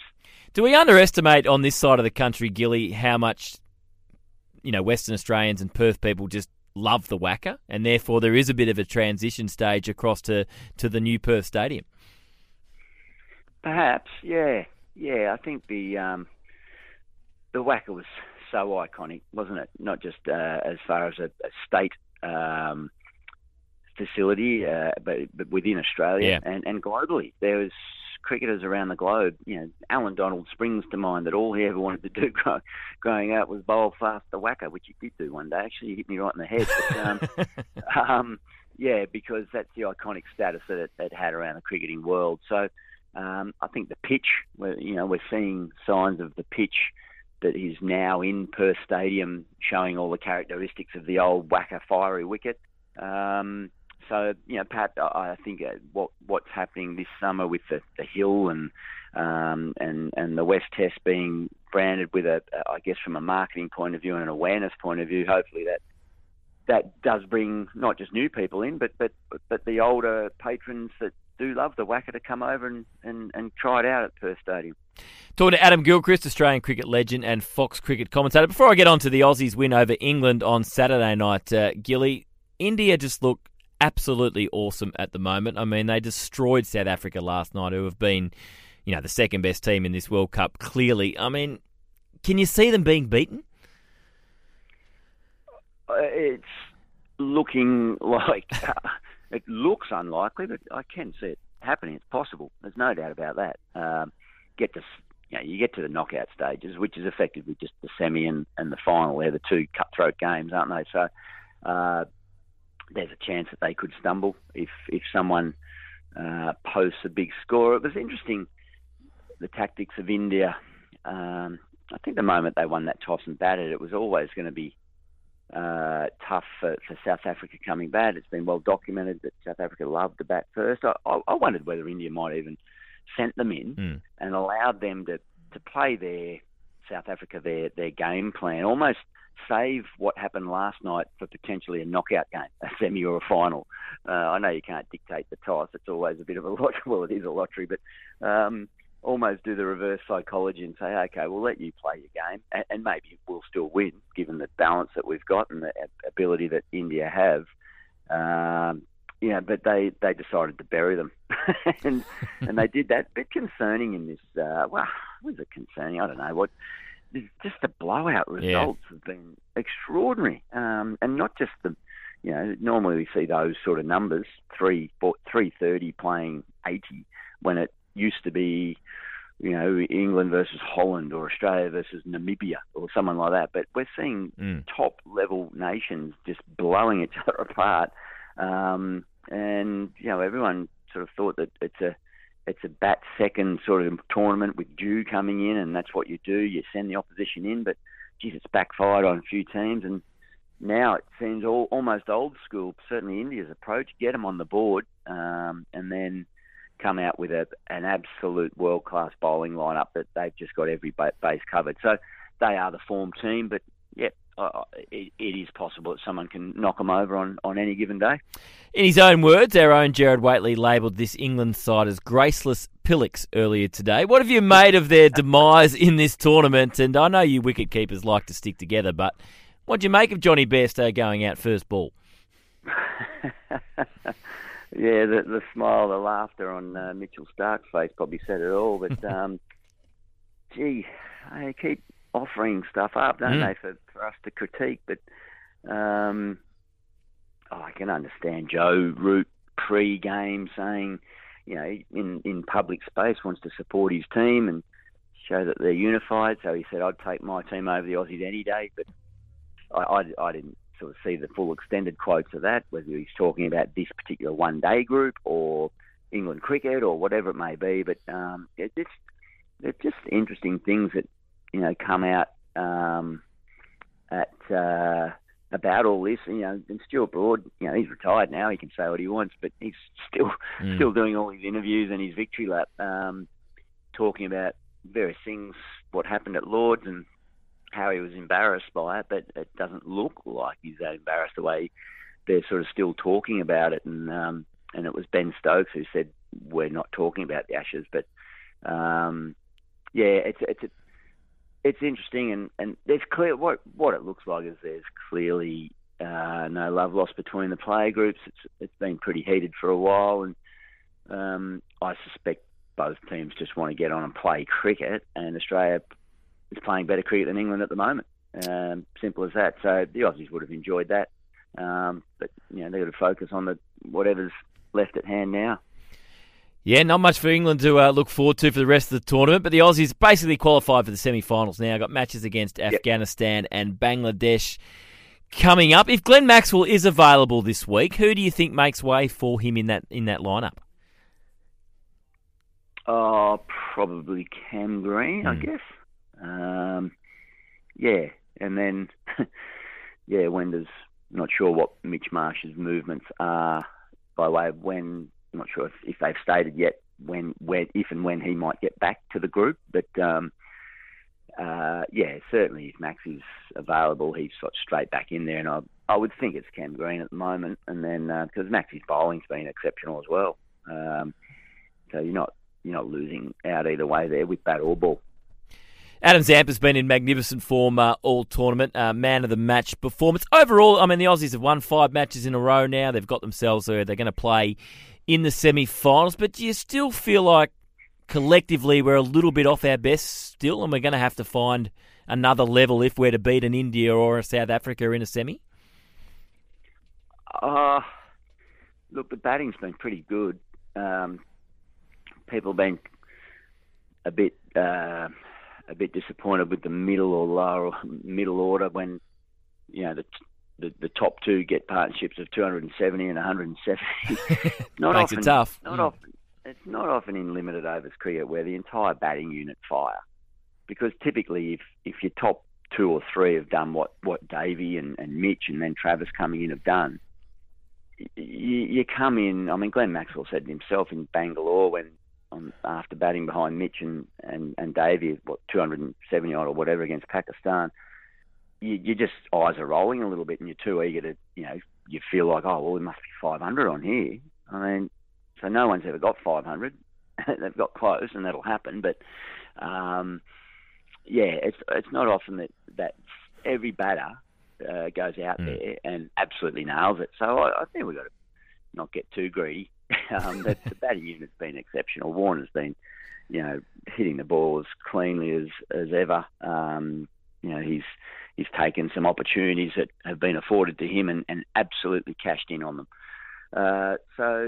And the bowling, Zamp has really clicked in the gear now. He's starting to dominate, and I'm comfortable enough with the bowling that's there. So I think there's been a few performances where it's been a little bit 1 or 2 out without a complete team performance. But again, I just don't think that happens all that often in white version cricket where you get absolute everyone clicking at the one time. So they're building nicely, and they'll be pretty confident that Afghanistan have got their tails up. That could be a little challenge depending on what the wicket's like, and then Bangladesh.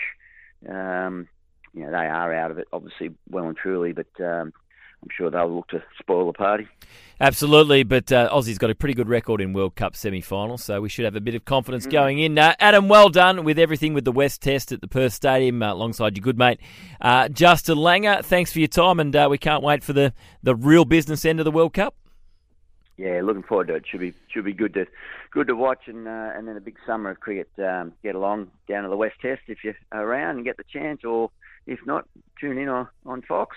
Absolutely. Reminder, catch every game of the 2023 ICC Cricket World Cup live and ad-free on Foxtel and KO. That was our cricket update. Study business at Cricket Victoria, powered by RMIT. Oh, he's off. Irankunda, the second yellow card. Connor Chapman comes to tell him, well, you've got a field for Nestor Irankunda. Furious. Yeah, I guess so. Obviously, poor decision. Don't understand why I got both yellows. The first one was soft, I guess. Second one was a bit of frustration. Got fouled. It's clear. Go watch your back. Everybody's saying it's a foul. The referees keep telling us that they're going to protect the good players, but I didn't see any protection for Nestor. Nestor has to be better, and it's something that we're working with him. With his frustration. Obviously it's a learning step, and obviously I'm grateful to have a team like these boys here give me a quick word or two. That audio courtesy of Channel 9 in Adelaide. It was a tough night for Adelaide young gun Nestor Irankunda. Red carded on the final whistle, but it was a game full of incidents. It ended 1-1. Been lucky enough to be joined for a McCafe coffee catch-up, barista-made ice-cold drive-through for your iced coffee favourites at McCafe by Melbourne Victory defender Stefan Negro. Hello, Stefan. Hi, how you going? Very well. We were just saying before, it is one of the most underrated rivalries in Australian sport, Melbourne Victory versus Adelaide United. All the emotion was on show there again on Saturday night. Just give us an insight into what was happening out there and how much sort of tension is there between these teams every time they play? Yeah, I think obviously it's the original rivalry since 2005 when, and all these years later, almost 20 years, it's still every game we play, if we play at Coopers, they play here. It always is quite a special game, and on the weekend that it didn't disappoint in regards to that, and also the quality of football as well. What was the emotion afterwards, conceding a relatively late goal? What was the feeling like, and what was the message from Tony? I think we mainly took, the positives from the game. I think we created a lot more chances. We dominated from start to finish, and we showed a lot of character as well, going down to 10 men. I think we, really showed our level of quality football wise and fitness to we could have snatched 2 or 3 goals in that period. So I think based off the 3 games we've played so far, that was the best one. Just watching the game, it looked like from afar that there was sort of an intent to make sure you were nice and physical with Nestor Irankunda, who's made a great start to the season, and we can all see the talent that he's got. Was that a plan going in, or was that just sort of how it unfolded? No, definitely not. I think no matter who, I came on in the 15th or 16th minute. No matter which player I'm playing on, I think you've got to, as a defender, you've got to be aggressive in the right way on the ball, not to hurt anyone. I think there was no message regards to that. Obviously, he's a super talented player, and he's only so young. He's got a big, bright future, and I wish him all the best. But obviously, not just against us. Yeah, fair enough too. Could you sense him getting frustrated the longer the game went on? I wasn't focusing too much on that. I think naturally, obviously, in that period, he didn't maybe score or assist anything. Like for wingers, that's obviously how they get judged a lot of the time. But I think we really dominated the game in general. So we played well with the ball, without the ball, and you see all the chances we created. We were the ones causing most of the trouble. So I just think for their wingers, it wasn't really their night. You came on, as you said, early in the game. Adama Traore went off with it looked pretty nasty. Any update on how long Adama might be missing for? No, we had recovery yesterday, and we have today off. So I'll see Adama tomorrow at training. I hope it's a quick recovery for him. He's obviously added a lot of experience, to the team coming back in. He's a great person, great player. So he adds a lot for us. So I hope it's only a short recovery time. We're chatting to Stefan Negru from Melbourne Victory after their 1-1 draw against Adelaide on the weekend. Been a really good start to the season, undefeated, second on the table, just behind Adelaide on goal difference. It was such a tough year last year Stefan, for the club on and off the pitch. It looks like watching it's a different feel this year. I know it's only very early days, but what's changed from last season to this season? As you said, we're only 3 games in, so there's a long way to go. I think in terms of change, I don't think I can pinpoint one thing. I'm just taking the way we've started. Like, it's such a long pre-season. We play a lot of local NPL teams. We played more A-League teams towards the back end, and until you really play round one, you don't really know how it's going to go. But we're very confident and believed what we can do. And we went away round one to win Sydney, which is not an easy trip. I think that really showed gave us a lot of even more belief. And then the last 2 games at home, with the big game against Adelaide last week, I think it showed exactly what we're capable of, and we only we believe we can continue to get better every week, as it's only so early in the season. So the team's feeling really confident. We're a very tight-knit group, and so far it's been really enjoyable these first 3 games. The league as a whole has been a really good start to this season. 28 goals across the round last week. Your opponents coming up this week, Wellington, they put 5 past Brisbane. I'm not sure how much football you watch outside of victory games, but in terms of the league and being entertaining, and you saw the physicality the other night, it's been a really good start to the year. Yeah, it has. I watch the games when I can. The team we're coming up against this week, I'll watch their previous few games as well. I think so far, there's been there's been a lot of goals. There's been obviously it's great seeing young players come through as well. We had a few debut on the weekend, so that adds to it as well. And the turnout for the games has been really good as well. So so far, it's been really exciting, and I just hope it continues to grow. You've been one of those fortunate young men that you grew up barracking for Victory, went through the academy, played, and then you went away. You've come back. You've had some ups and downs in between. You've been back a couple of years now. Does it feel different second time around, coming back to the club that you know so well?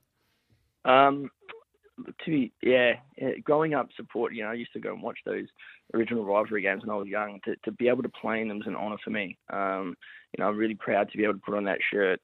And I think, for me, every game I play, I'm super grateful. So I think between the 2 stints, for me, obviously I've grown, matured in age, but the feeling of pride is still there every time I get to walk onto Amy Park or wherever I play, but mainly Amy Park, obviously, because of the home games.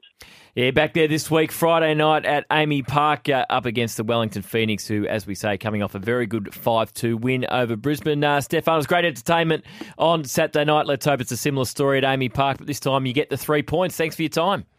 Thank you. No problem. Stefan Nigro, thanks to Macca's. 30 days, 30 deals is back at Macca's.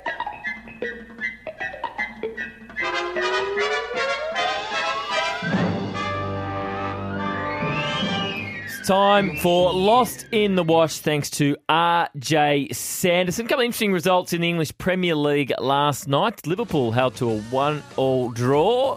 Well, it was for the NFL, but that's okay. We'll get there in a second. 1-1 draw by Luton, and Nottingham Forest beat Aston Villa, who have been in great form, 2-0. Now, if you don't want to know the NFL scores from today, look away now. Channel 7 style, late 80s.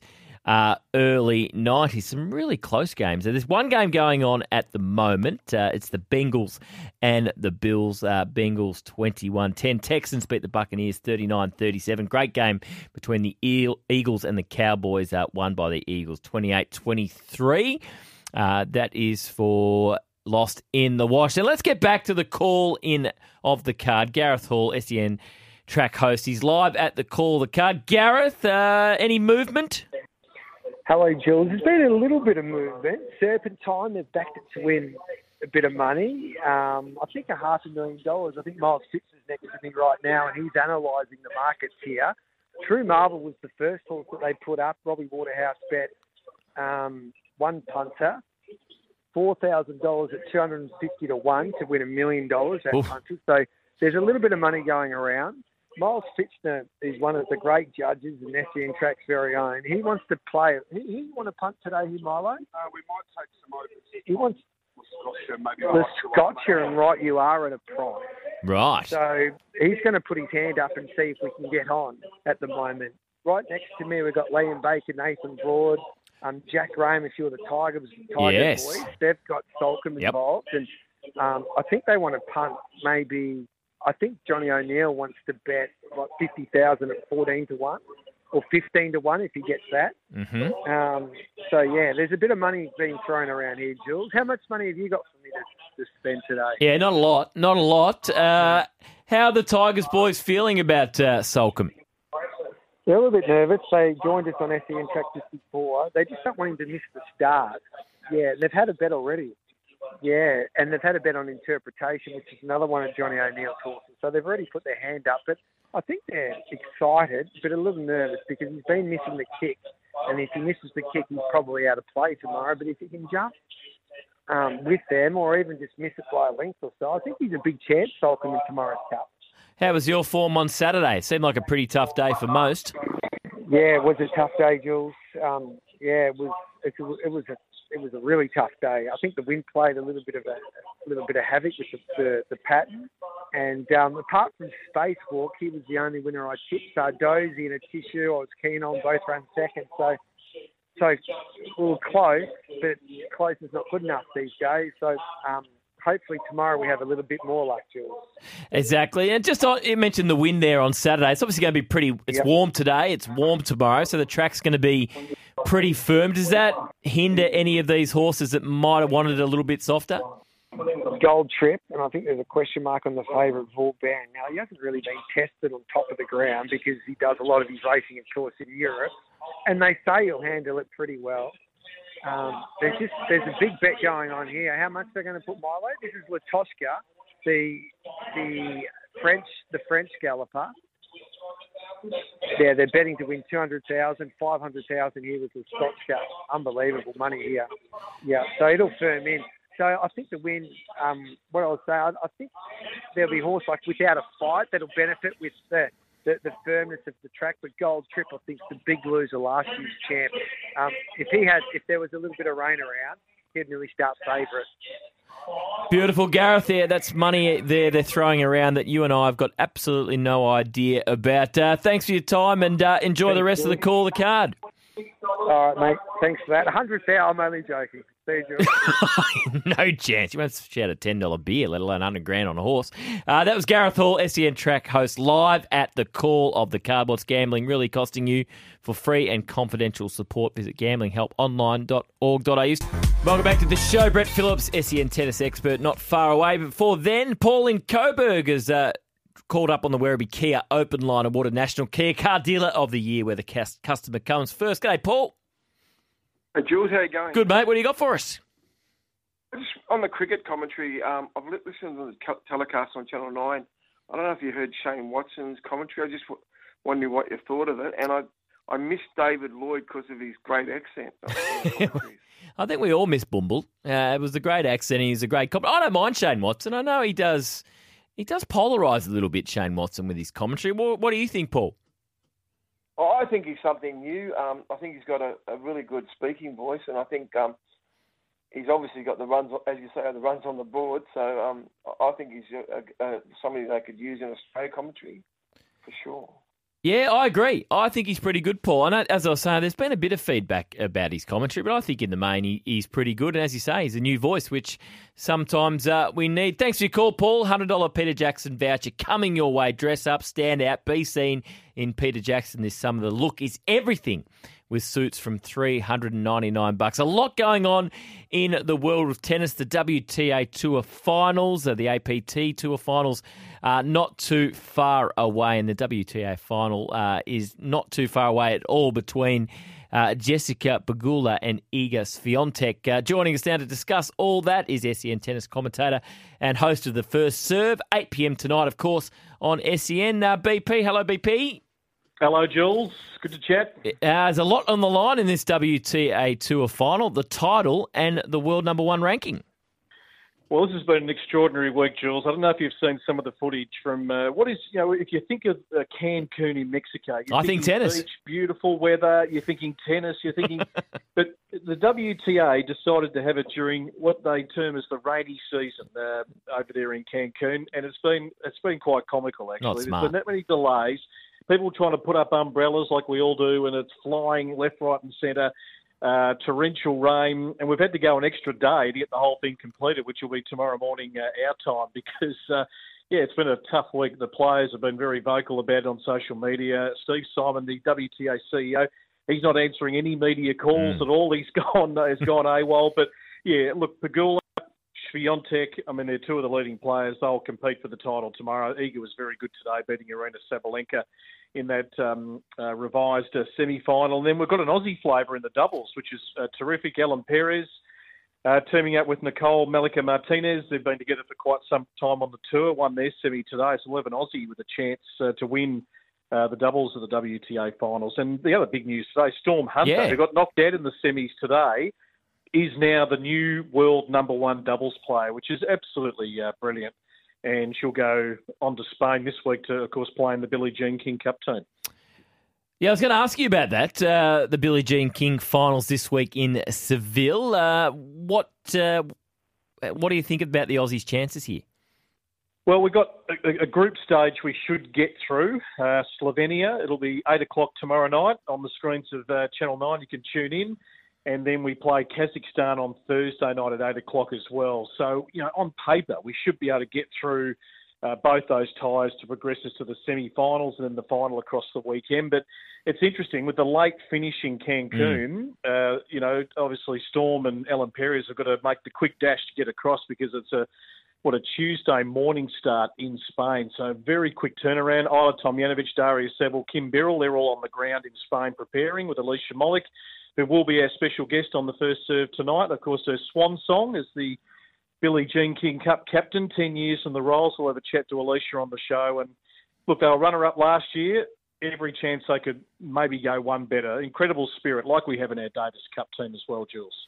Just going back to the WTA finals in Cancun, BP, I know there's been a bit of feedback from the players. I know Arena Sabalenka, for one, wasn't pleased. Well, what will be, as you said, the boss has gone AWOL, but what will the fallout be after this tournament? It certainly has been, it's a big event, but it's been far from perfect.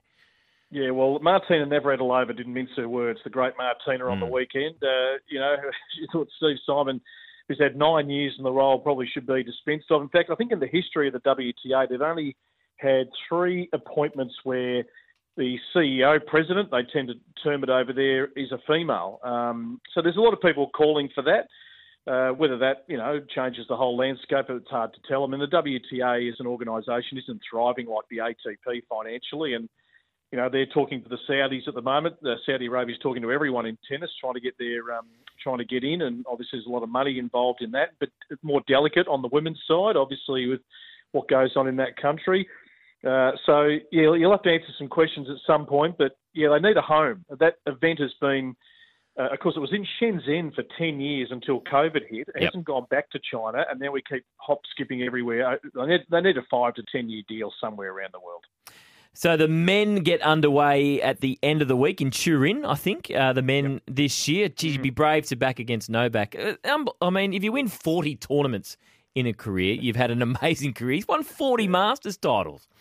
Yeah, it's just phenomenal. And the two sounds in tennis this week have been the roaring winds in Cancun and those Parisians, Jules, who boo anything. They booed him off court twice last week because he went for a costume change after playing a high-absorbing hour and 10-minute set, which you do at the top of the men's game, and just needed to get a nice clean top and a pair of shorts. He was wringing wet. And they booed him off. They just boo everything, the Parisians. They've got to just pipe it down a little bit over there in Paris. Miserable. But, no, phenomenal effort. He beat Grigor Dimitrov quite comfortably in the final. But, gee, those matches against Andrei Rublev in the semi, Holger Rune in the quarterfinals, they were pretty epic clashes. But, yeah, the older statesman finds a way to see off the younger pups. Who's his greatest challenge, do you think, coming up in Turin? Well, it'll be interesting with Alcaraz. He obviously bowed out early in Paris. He's probably not absolutely firing on all cylinders, which, we expect. There's some peaks and troughs. As good as he's been, I mean, he's still, still a young man on this tennis tour, so there's a bit of wear and tear there. It's sort of those two. I mean, Medvedev obviously is very good on a hard court. It's indoors. They're probably the three leading players, but who knows? It's a round-robin format. Things can happen. It's a pretty good field, to be totally honest, but, it's hard to go past Djokovic, who has had a nice break between the US Open and now, so he finishes off with two big tournaments pretty much back-to-back, and he'll go in as the red-hot favourite, no doubt, for Melbourne in January. Yeah, absolutely. And aside from Alicia Molik, what else on the show tonight, BP?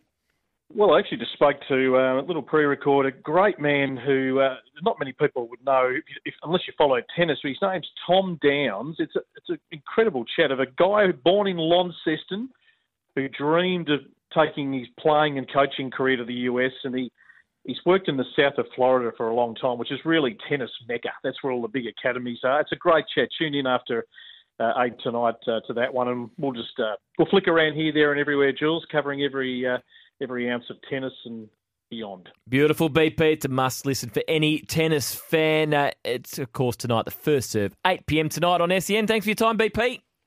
Beautiful. Thank you. Chat soon at business end of the tennis season. ATP Masters getting underway in Turin at the end of the week.